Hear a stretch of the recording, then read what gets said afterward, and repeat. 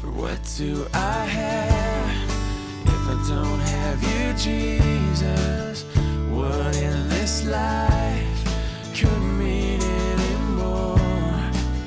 You are my rock, you are my glory, you are the lifter of my head.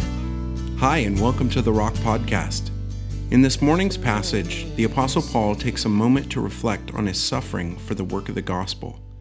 By doing so, we learn invaluable insights as to what serving the Lord is all about. Now let's join Pastor Ross with a message entitled Christian Ministry. All right, let's pray together. Now, Heavenly Father, I just thank you for your love. Thank you, Heavenly Father, that your Holy Spirit's here to help us understand your word. Your word is living and breathing and active. It's not just like a novel. It's something that is supernatural. And you sent it to make known your truth, and your truth sets our hearts free. So may that be the case even this morning. In Christ's name, amen. I wonder what it was like to be the great Apostle Paul. I was thinking about this. He is the man who held the pen as the Holy Spirit spoke through him and authored this book of Colossians that we've been studying. Wow, such an amazing Christian, perhaps the greatest that ever lived. You know, he wrote most of the New Testament. Let me show you just so you can see the chart. You know, everything in green, top shelf and bottom, was written through the pen, of course, by the Holy Spirit, but through the vessel he chose there, the Apostle Paul. And take a look. I mean, you can study his life from Acts chapter 9 all the way to the end of the book of Acts. It shows how this proud, persecuting Pharisee named Saul became the great missionary Apostle Paul. And so let me show you where he took the Christian message. I mean, this guy is amazing. Every place you see, this is over a 10, 12-year period, 10,000 miles totally, and it was just really Paul the Apostle and a bunch of men that he evangelized and discipled and raised up for the purpose of bringing the message of the gospel to the Roman world, and that he did. It was just an amazing person. Thank you for that slide. You know, in a rare moment in our passage this morning, this great missionary, pastor, evangelist, and teacher opens up in a rare moment and gives us a glimpse of his heart and his life. It's something that he doesn't do a lot, but he starts to reflect on the suffering. He's in prison for the gospel, for presenting the gospel of Jesus Christ. And so he is going to share and reflect on his suffering and ministry and what ministry is all about. In doing so, we learn about what it is we're doing here this morning, what Christian service is all about, why we go to church, why we read our Bibles, why we sing, why we give. The whole point of ministry is in one little paragraph of Paul just kind of reflecting on his life and ministry. And you remember the word minister is used of all Christians. As soon as you become a Christian, the word diakonos, which is translated minister, is used of all believers. And so in one form or another, you're part of the ministry effort. And so today we're going to get that effort defined in a quick nutshell. And here's what it looks like.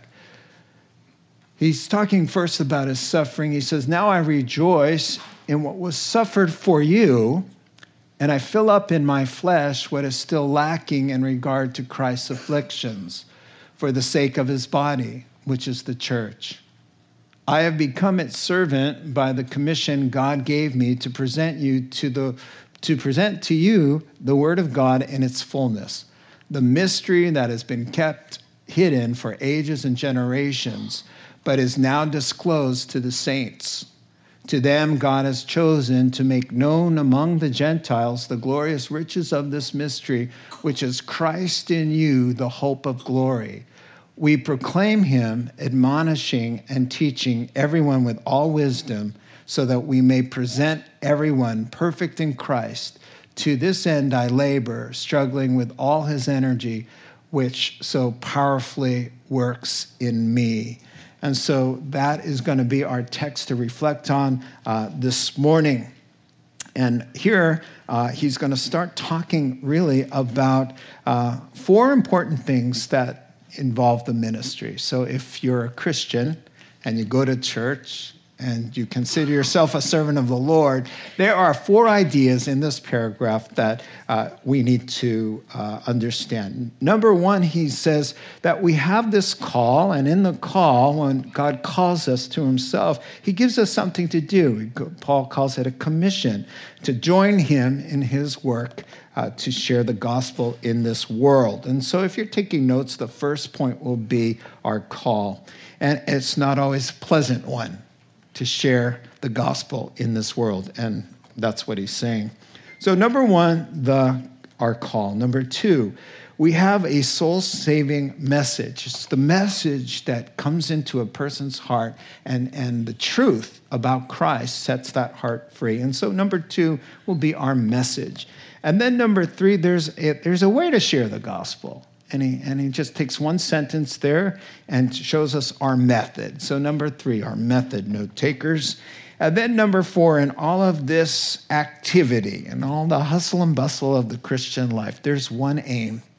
There's one aim. If somebody asked you, what's this church all about?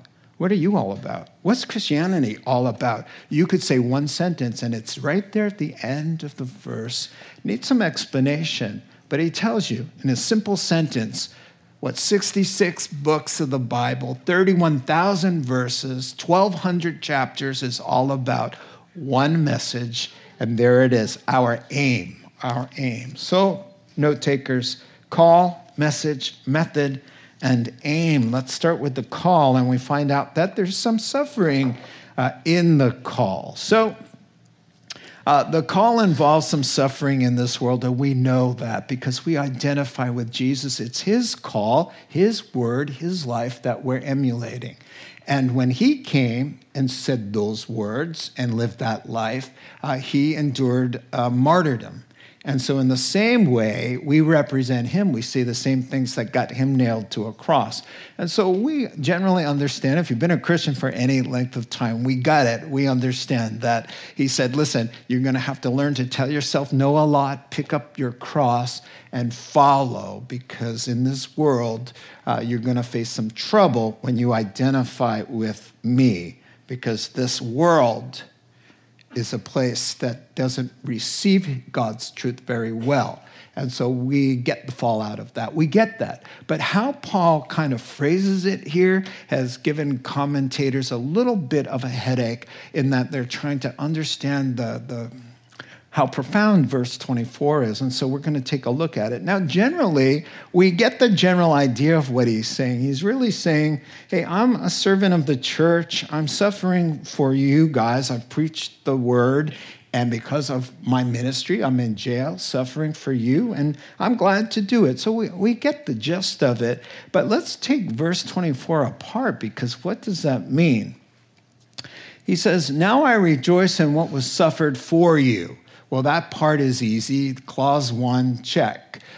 He's happy to rejoice because it's a noble cause. He loves the Lord. He loves that people are going to get saved and helped. And so even if it means suffering on his part, the benefit to others, a noble cause, you think of it, it's pretty easy. If your mom or your dad needed a kidney and you were a perfect match, son or daughter, you don't even need any anesthesia. Just take that kidney out, right? And you'd be glad to do it out of love, right? And so we get the first part. He's happy to suffer for the Lord. He loves. Jesus became a man, died on a cross for him. He's showing love to his Lord, and he's showing love to people. He wants people to end up in heaven. And if that means he's got to go to jail, he says, hey, I'm happy that my message benefited you all, even though it cost me a little bit, but I'm glad to do it. Check, we got that. Now here's the part that's hard. And I fill up in my flesh what is still lacking in regard to Christ's affliction for the sake of the church. Well, let's take that apart. Now, I was taught in seminary that when you have an obscure verse, you use the clear verses in the Bible to help you understand that which seems to be a little unclear. And so there are plenty of verses that talk about the adequacy of Christ's suffering. There is nothing lacking in Christ's affliction regarding redemption. He just told us, and this is dozens and dozens of places. Let me quote to you. It says, "For God was pleased to have all God's fullness dwell in Christ, and through Jesus to reconcile to himself all things, whether things on earth or things in heaven, by making peace through the blood shed on the cross." So Jesus will cry out, "It is finished." And when Jesus says something is finished, believe me, it's completed. It's done. It's sufficient. The sin problem is over. So nothing is lacking in that regard.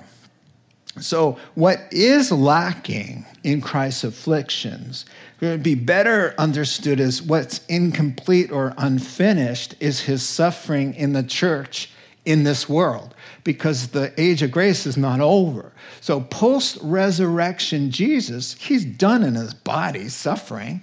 There's no more afflictions. He's the risen Lord, right? But he is present in his people who are still on the earth seeking and saving the lost, which is what he was about. He sent us on the same errand, right? And there's the pushback. So there's martyrdom. Pastors are being thrown into jail in parts of the world. The people are being mocked and marginalized and ostracized and insulted. And in that regard, Christ's afflictions are lacking still because they're not completely finished. Ministry is still going on. Now, let me just give you a text to prove that, is when Paul the Apostle was confronted by the Lord himself. Acts chapter 9, what was the Lord's question to this rebel Pharisee? He said, "Saul, Saul, why do you persecute me? Why are you persecuting me?" Now, to be persecuted means to be caused pain. He says, you're persecuting me. Well, he's speaking from heaven. We're seated on a throne running the universe, and he's saying, "I am suffering, and you are causing it. Why? What's your problem, Saul? Why are you persecuting me?" And I could just wonder if Paul was thinking to himself, "What do you mean you? I don't have a problem with you. I don't even know who you are. I'm persecuting these people." In persecuting the people, in afflicting the people, you're afflicting me. And so the afflictions of Christ live on. If there's unfinished business on this earth, there's unfinished persecution and suffering left for Paul. Now, what does he mean by "I fill up in my body"? He's saying, listen, I'm a leader. I'm out in front. And so I'm like the sponge. Okay? And so I'm the diversion. And so they got me and they chained me and they flogged me. You guys are running free. So I'm taking the brunt out front, filling up all of what's left for the church to have to suffer. And I'm glad to do it. They got a hold of me. And I'm kind of the diversion for the moment. You guys are free. I'm locked up. And so, but you know what? I'm happy to do it. Now, what I want you to see is that what has gotten this man into trouble gets us all into trouble and causes all of our persecutions. Now, this is just part of the Christian life. Peter tells Christians who are being persecuted, there in 1 Peter chapter 4, verse 12, "Why are you acting like something strange is happening to you in all of this persecution for being Christians?" He said, don't you remember we told you this? We're destined for these things.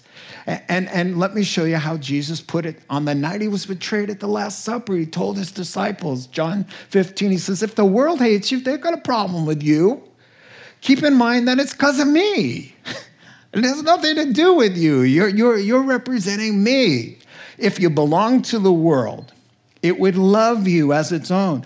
As it is, you do not belong to the world, but I have chosen you out of the world. That is why the world rejects you, doesn't get you, is irritated by you, dislikes you, or hates you. Remember what I told you. A servant isn't greater than his master. If they persecuted me, they're going to persecute you. So this is what I want you to see, and you can go back to the verse. What causes the trouble in your calling is presenting the word of God. Check this out. This is what the bottom line, in all of its fullness. That's the problem.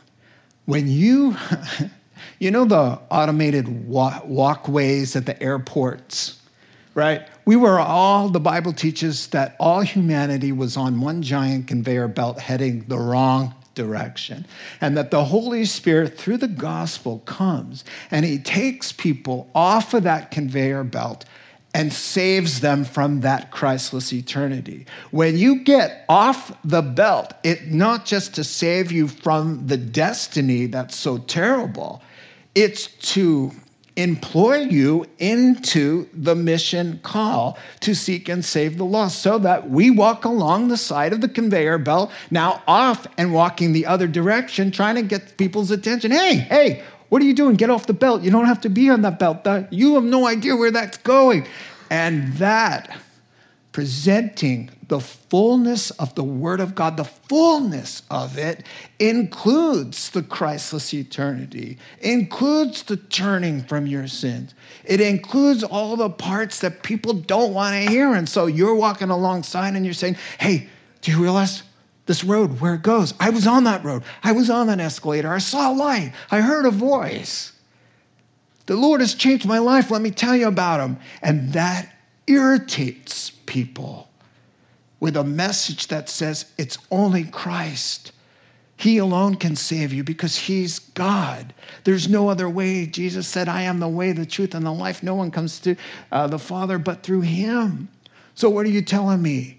In the fullness. See, he presents the Word of God in its fullness. The truth, the whole truth, and nothing but the truth. That's what sets the heart free. That's what saves us, is the fullness. You can't leave a part out. If you leave out a key ingredient of something, you don't have the whole thing anymore. And so what the Gnostics were doing was taking the parts out that would cause a conflict. And they would say, Paul's in jail, you can't trust him, and he's teaching you a message that's going to land you in the same prison. We've got the same understanding, the same gospel, but in a different format that's a lot more user-friendly. But he's saying, listen, you are to take the Word of God in its fullness. And people are going to ask you, well, define marriage. That's in the fullness. Now we've got progressive Christians who've decided, I'll give you the Word of God, but not in its fullness. That's the problem. That's the gospel. Define marriage. Define hell. Is Jesus the only way? Is Muhammad a prophet? These are questions that your brothers and sisters living in 21 different countries, where it's against the law to do what we're doing right now, have to answer the question. They have to present the fullness of the Word of God, and it's the fullness of the Word of God that could get them killed. So the temptation is to take away the fullness so that you could get more likes on Facebook, so that you can be more popular at work, so that people won't insult you or think you're narrow-minded or a hate monger or whatever. Listen, look at me. Do not take away the fullness of God, the fullness of the truth of the Word of God, because that is what saves. It's the whole truth. And nothing but the truth, even if it's going to cost you some time in the slammer. Or no one's coming for Thanksgiving over a house like yours. You know what? I'd rather put a smile on God's face and have everybody else around me with frowns. Because in the end, it matters to me what the Lord thinks. Amen? So he goes on, he's on this message thing, and so he's going to kind of define it. He says the mystery that has been kept hidden, this gospel, for ages and generations, but now it's disclosed to saints. Saints, you know, I've said it many times, it just means a word separated from sin and the world and separated to God. That's what that word means. That's all, not moral perfection. It just means serving God now, right? And he's made this great mystery known to his people. And here's the mystery: Christ in you, the hope of glory. So let's talk about this because that's pretty cool. There's this core message. It's the bottom line of the Old Testament and the New Testament. God's revelation to man is that you can have a personal relationship with God. This was and is a great mystery, and especially what that means and looks like. So let's take a look at it now. Now, what was the mystery?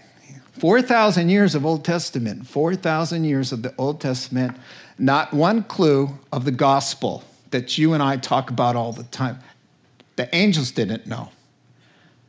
The Old Testament is a dark and gloomy place for the most part. Where's heaven in the Old Testament? Show me. It's really hard to find. There's a couple little verses, but when they died, did you notice when they died? They go down to Hades in the Old Testament. And that's exactly where they went, to a place called Abraham's side, which was called paradise. It's kind of like pre-heaven, but sins were not paid for. So there's this great mystery that was swirling about. How is God going to reconnect us to life? Because you know the story, Genesis chapter 3, the fall of mankind. Sin entered the world, and death through sin.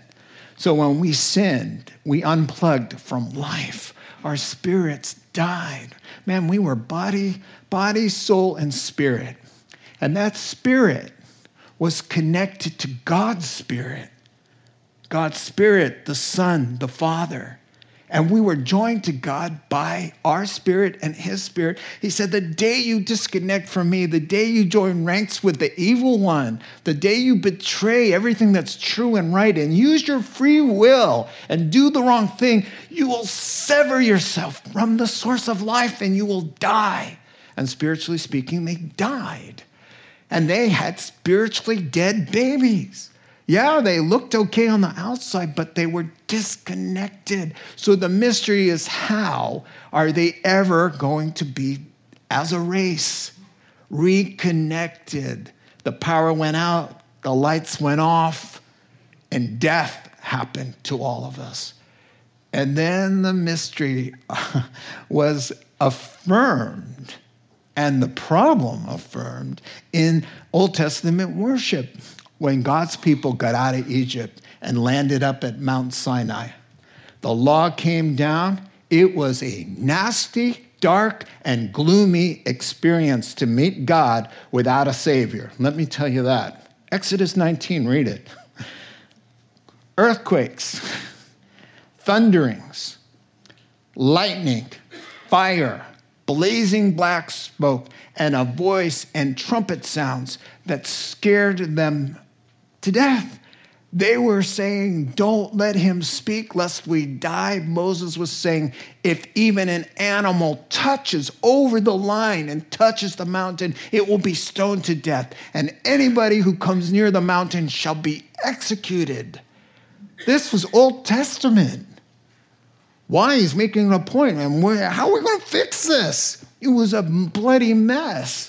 Moses was dipping hyssop branches into blood, and in that scene before the smoky mountain and bellowing with flames and thundering voices, he's spattering them with blood.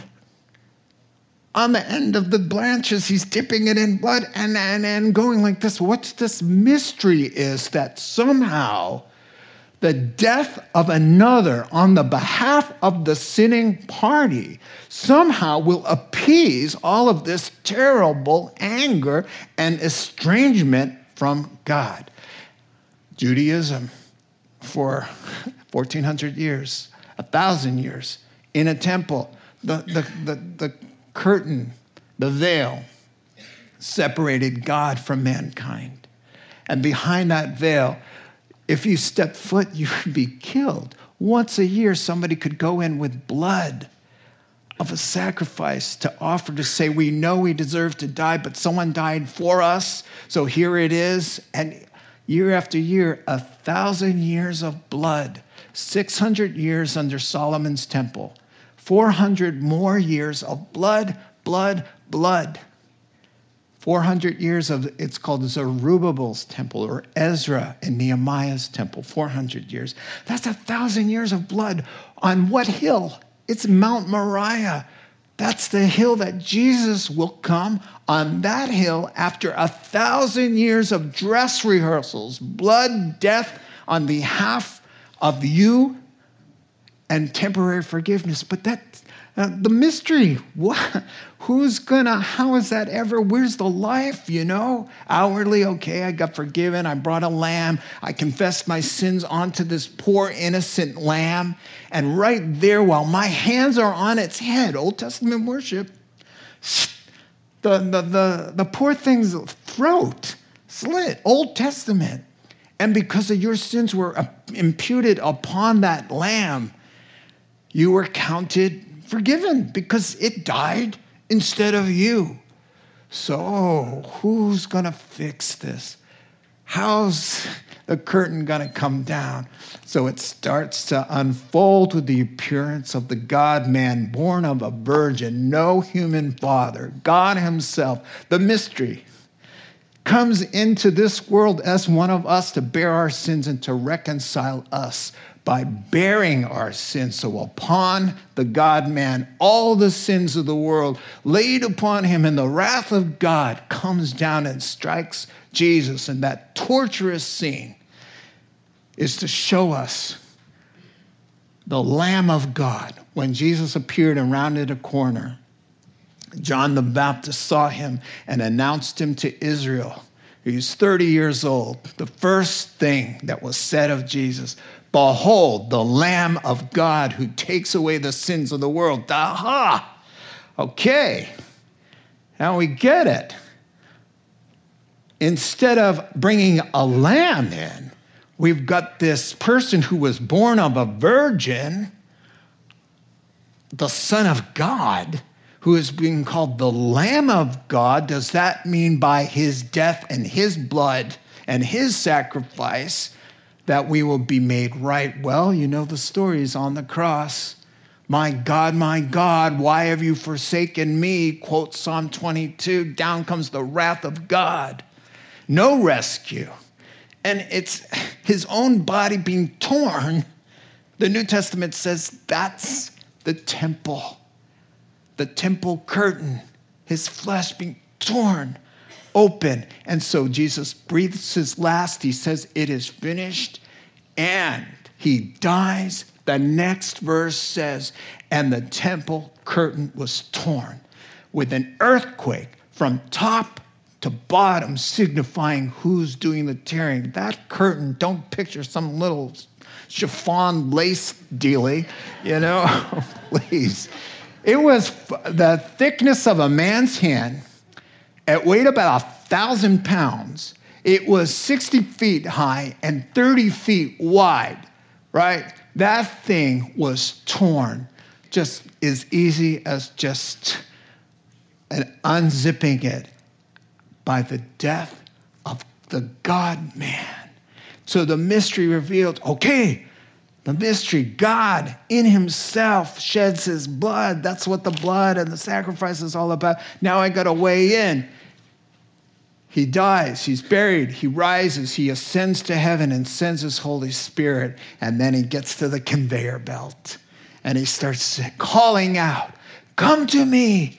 Whosoever trusts in me, even if you die, you'll never live. Come to me. Get off of the wrong way. Turn. Repent. Jesus' first words were repent. It means to turn around. And so he goes to the conveyor belt and he gets a few people. And here's the mystery. And here's what kept me so long from becoming a Christian. Nobody explained this to me. Lots of people shared the gospel with me, but nobody was this clear. This is what I needed. It's not the old you. coming off the conveyor belt and doing some Christian things. You got to start doing this. You got to stop doing that. You're going to like this kind of stuff. You can't like that kind of stuff. That's what I thought. Nobody told me the mystery. Christ in you.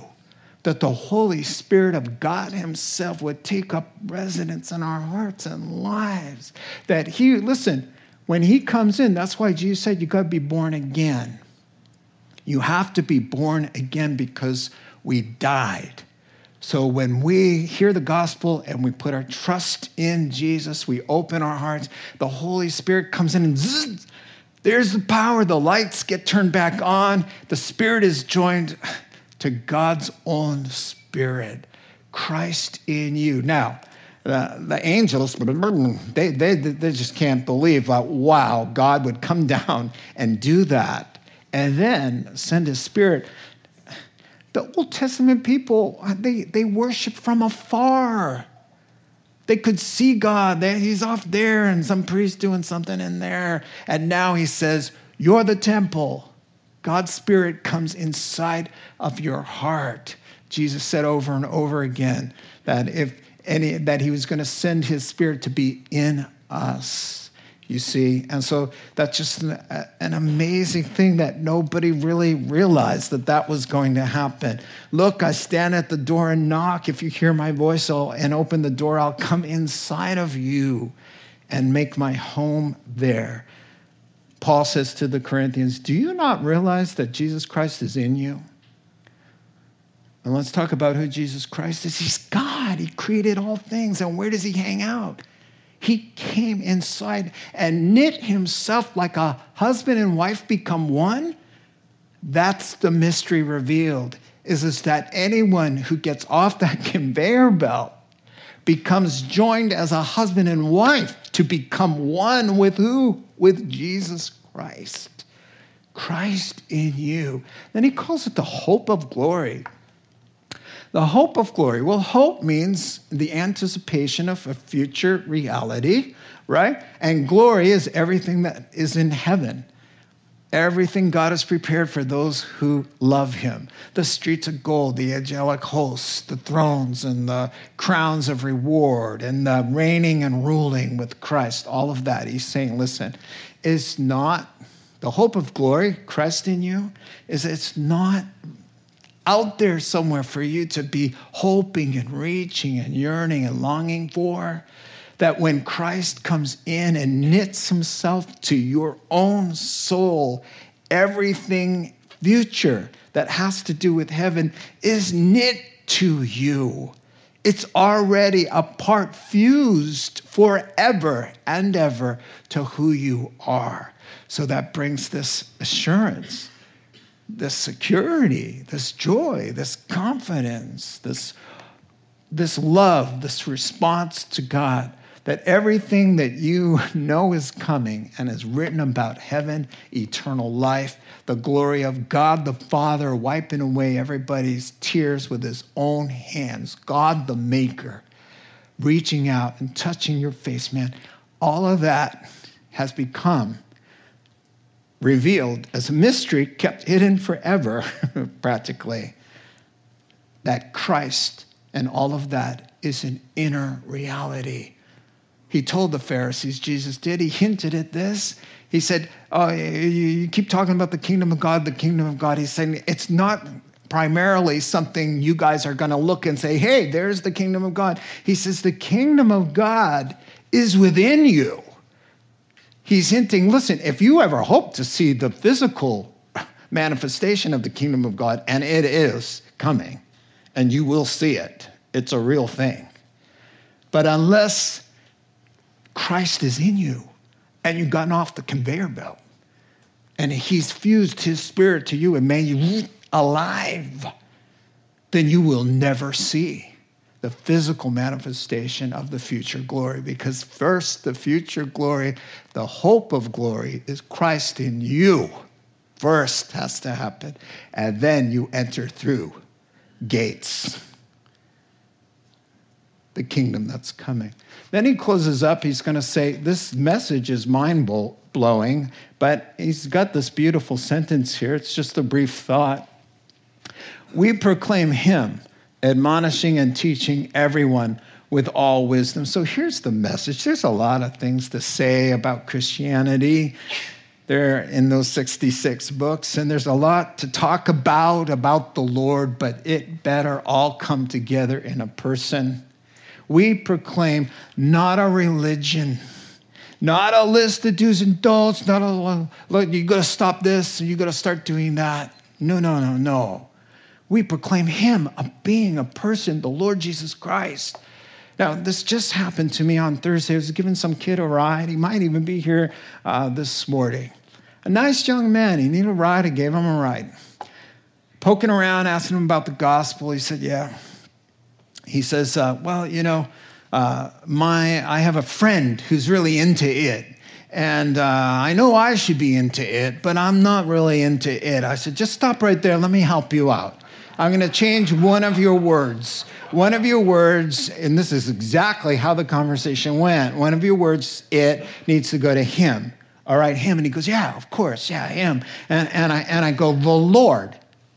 It's about the Lord. So listen, instead of saying, I need to get into it, it's really about a person. He's got a face, he's got eyes, he has a heart of love for you. He has nail-scarred hands and arms that open wide that want to love you. The same hands that created you.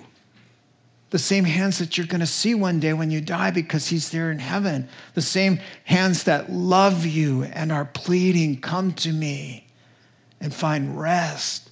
I said, wouldn't that be a lot nicer than getting into it, right?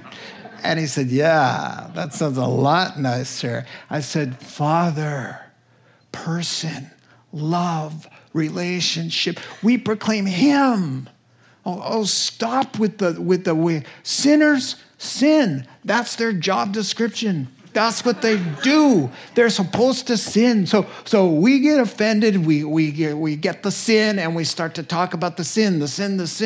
That's not quite the message. The message is there's a God in heaven. He died on the cross for us. He loves you. That's the message. Yes, and we have other things to say about other things. Let me tell you a funny story. It happened in San Francisco about 20 years ago in a ministry that we were doing there. Working with a young man who came to church that he was not yet a believer. He was hanging around with us, so we went after him. We bought him lunch, and one of the gals, you would love her. She took him to lunch and then went over to his apartment. And here's how she told the story. She said, hey, Ross, I got a funny one. The Lord really whacked me upside of the head today about something. And she told the story. So she's leaving. Let's call him Daryl, since that's his name. She's leaving Daryl's apartment, and she saw a very nasty poster on the wall and said, Daryl, that needs to come down. And she's telling me the story. She said, Daryl, that's just wrong. You got to take that down. And Daryl said, you know what? I'm not even in the boat yet. And I just know that if Jesus is who you say he is, when I am in the boat, Jesus will tell me what needs to come down and what can stay. But until then, I think there are other more significant things we could be talking about. What? Oh, man, don't you hate it when God does that through someone's mouth like that? She said, I stand corrected. Yeah. And he did come to the Lord, and he did take the poster down. However, but it's not about the poster. Oh, it's not about who you marry, which gender. The Bible talks about that and definitely has an answer for that. But that's not the message, because if you change that even, and without him, we proclaim him, you don't have him. It doesn't matter. Moral reformation, all you want. You're still on the conveyor belt. You have to get off the conveyor belt heading toward condemnation and have a new life. And once you meet him, what did the Samaritan woman say? John chapter 4 at the well. She got it right. Jesus touched her heart, said some things that, wow, this is supernatural. She got zapped, right? So she goes back to town and she's saying, oh, here's her message. Come meet a man who told me everything. He knew everything about me. He speaks, and I'm like, whoa, I'm like unraveled before him. Could he be the Savior of the world? That's our message. Oh, you shouldn't say stuff like that. Stop that nonsense. Come meet a man. Changed my life. Well, he's more than a man. He didn't have an earthly father. He's conceived of the Holy Spirit. We call him the God-man. Come meet a man. We proclaim him. Now, he does go on to say admonishing and teaching. It's our job. Admonishing means correcting, and there's a lot of correcting, but it's him-centered. It's Christ-centered correcting, and it's Christ-centered teaching. And so when your friend is anxious about something, you can teach through your experience and through a scripture. We are supposed to be teaching each other and admonishing each other and in the world, but with wisdom. You have to know when to speak, when not to speak. When someone gets that look on their face, you need to stop. Now, unless you're up here, and then, you do get that look on your face, but I have to keep going. But there are some instances where someone's sending vibes back off. That's the wisdom part. Right? And so you don't talk to an atheist who's angry the same way you do somebody who grew up in the church who's not walking with the Lord. It's about, that word there means discernment, tact, diplomacy, being led of the Holy Spirit.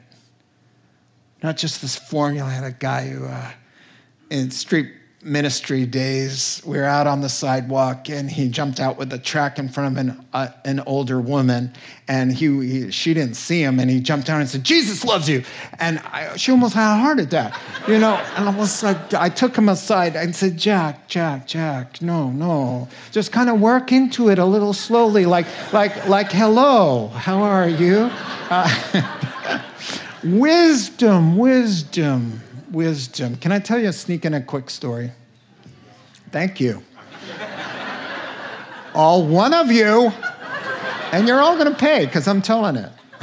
Listen, wisdom. There's a woman and I've told this before, it's one of my favorite ones. I was a teacher, and there was one of my coworkers really hostile to Christianity, and when she heard I was a pastor, it was her mission in life to make my life miserable, and she did a pretty good job of it. And, she'd insult me, she'd mock the way I dressed, anything. It was terrible. And I developed a little bit of negative feelings toward her because that's a nice way of saying it. And so one day I was out, and Barb and I were just shopping around, and I saw a Beanie Baby. It was a black tarantula. Now she collected Beanie Babies, right? And it was in the age of the Beanie Babies. And so I said to Barb, I'm going to buy this black tarantula, and let's call her Nancy, since that's her name. Nancy, I'm going to take this tarantula back to Nancy and say, hey, I saw this tarantula and I was thinking of you. So Barb said, no, you're not going to do that, right? Wisdom. And so next to the tarantula was a little worm, baby little worm, and it was a rainbow striped. And I just thought, that's more fitting, So I bought the little rainbow wormy baby. And I brought it back. Monday morning staff meeting, 8 a.m. We sat down, and I put the Beanie Baby in front of me, and I made sure to sit next to Nancy, and she was right here. And I set it down. Her eyes lit up, and she looked at it, and I slid it over and said, for you. And she just couldn't hide her joy. She said, I've been looking for him forever. I've got the mommy worm and I need the baby worm, right? And so I needed this worm. She goes, oh, where did you find it? She looks over and she's smiling and then she goes, oh. When she looked at me, she realized I was the one giving it to her. So her countenance fell when she realized, oh, I love this little baby. Oh, it's you, right? So our eyes meet, and I'll never forget it. She goes, oh, I love you. Oh. And I said, thank you, Ross. And she said, thank you, Ross. Ever since then, we were BFFs. Oh, my. She was just my greatest little cheerleader. She called me her little buddy. I didn't like being called the little buddy, but you know what? I preferred it over the previous names. But she'd see me, I'd walk in the door, she'd put her arm around me all the time, my little buddy, you know. So I said, hey, I've got a book for you to read about Christianity, the Christian faith. She said, give it to me, I'll read it. And she read it. She was so open, and she was really sad when it's time to quit. The church was growing. I couldn't work there anymore. And she just let me know. She said, I'm going to miss you. What? Come on. So I still pray for her. I don't know what's happening, but I'll tell you what. Boy, come on. You know what it was? A gentle answer turns away wrath. I read that, and I was thinking, do something nice for her. You know, no tarantulas, you know. Shout out to my wise wife there. So yeah, we're using wisdom, admonishing. Now the last line, and then we finish up here. It's a hard to understand thought, so that we may present everyone perfect in Christ. To this end, here it is, I labor, struggle with all his energy, which so powerfully works in me. So here's the classic. It's not really our effort, but we do strive to cooperate with the Holy Spirit's working in our own hearts and lives. There's a lot of energy-packed words in here, just so you know. Labor, struggling, energy, powerfully working. It's just one sentence that's a lot of sweat and a lot of work. And he's saying, my entire Christian life, every ounce of my effort goes to one aim. And that one aim is why we are here today, why you read your Bible, why we give to missions, why we support the church. It's the reason that we live, to present everyone perfect in Christ. What does that mean? That by our efforts, cooperating with God, who's trying to seek and save the lost, to get people off the conveyor belt that leads to perishing. That we, by our efforts, by our admonishing, by our teaching, by our labor, by presenting the Word of God in all its fullness, that somebody is going to be in heaven. Now, perfect there means complete or mature, so that as a result of being around us, that they are more fully faithful, more fully rewarded in heaven. First of all, they're in heaven. So depending on where you find a person, let me use a metaphor like this. I think you'll understand what he's saying. Through the rescue famous 2010 coal mining accident in Chile, 69 days, what was it? Maybe 33 men were buried alive with a little bit of oxygen, a little bit of room, a little bit of way to get some air and some water and some supplies down there. 69 days trapped. Let me show you the site. All right, and so for a couple months, this was in the news, 69 days, and men worked day and night to free them. And so there was this whole thing that went on, but they put down a camera and they showed an image that went viral. And here's the image. These men, 33 of them, no hope, buried, powerless, helpless, depending on a rescue, right? So what happens is they get the shaft built and they get this little container, and one by one they let it down. They reinforced everything. It took 69 days.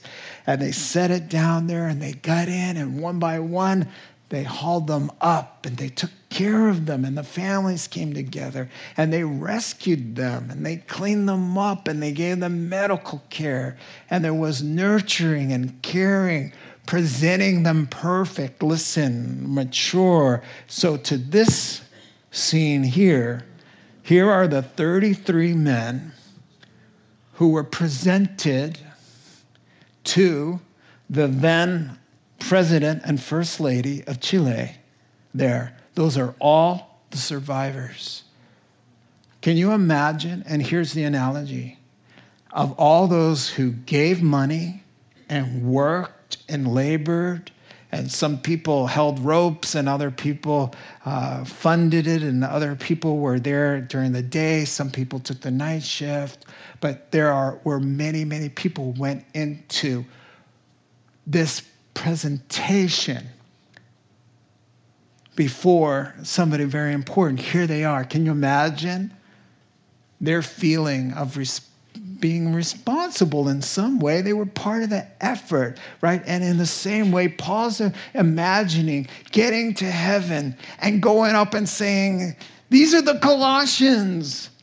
They were buried under the muck and mire of paganism and idolatry and witchcraft, dirty-faced and on the conveyor belt all the way. But here they are, and they're robed in righteousness, and the faces said they have eternal life. And see, this is the understanding, and here's the implication for you.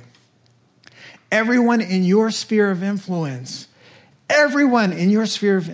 must be, your aim is to benefit them, to further them in their maturity, either to know Christ to begin with, or to grow in character, in faith, in depth of knowledge, so that when they do stand there, as a result of being in your sphere of influence, your Christian service was all about perfecting them, so that they stand there more complete than they would have if they hadn't known you in this life.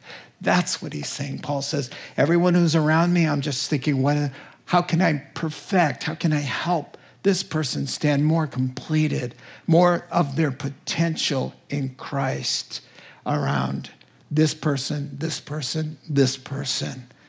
What do they need? Do they need salvation? Do they need Christian character? And then on that great day, there'll be the King of Kings sitting there on a throne. And we're going on. We have people. We're going to present. And we're going to present them. And you're going to be radiant because you are part of the team effort. That's what ministry is. Get them out of the muck and mire. Unbury them. Bring, with God's help, he's the only one who can do it, to life. Cleaned up and clothed and right, and take the picture. There's going to be a selfie in heaven. Come on. And he's saying, man, that's what the Christian life is all about right there. Saving, setting free, and in the end, presenting them in heaven, safe and sound, before the King. Let's pray together. Heavenly Father, we thank you for this great passage. It just helps us understand what ministry is all about. So now we ask, as we worship and close the service, that you'd continue to speak to our hearts and give us understanding.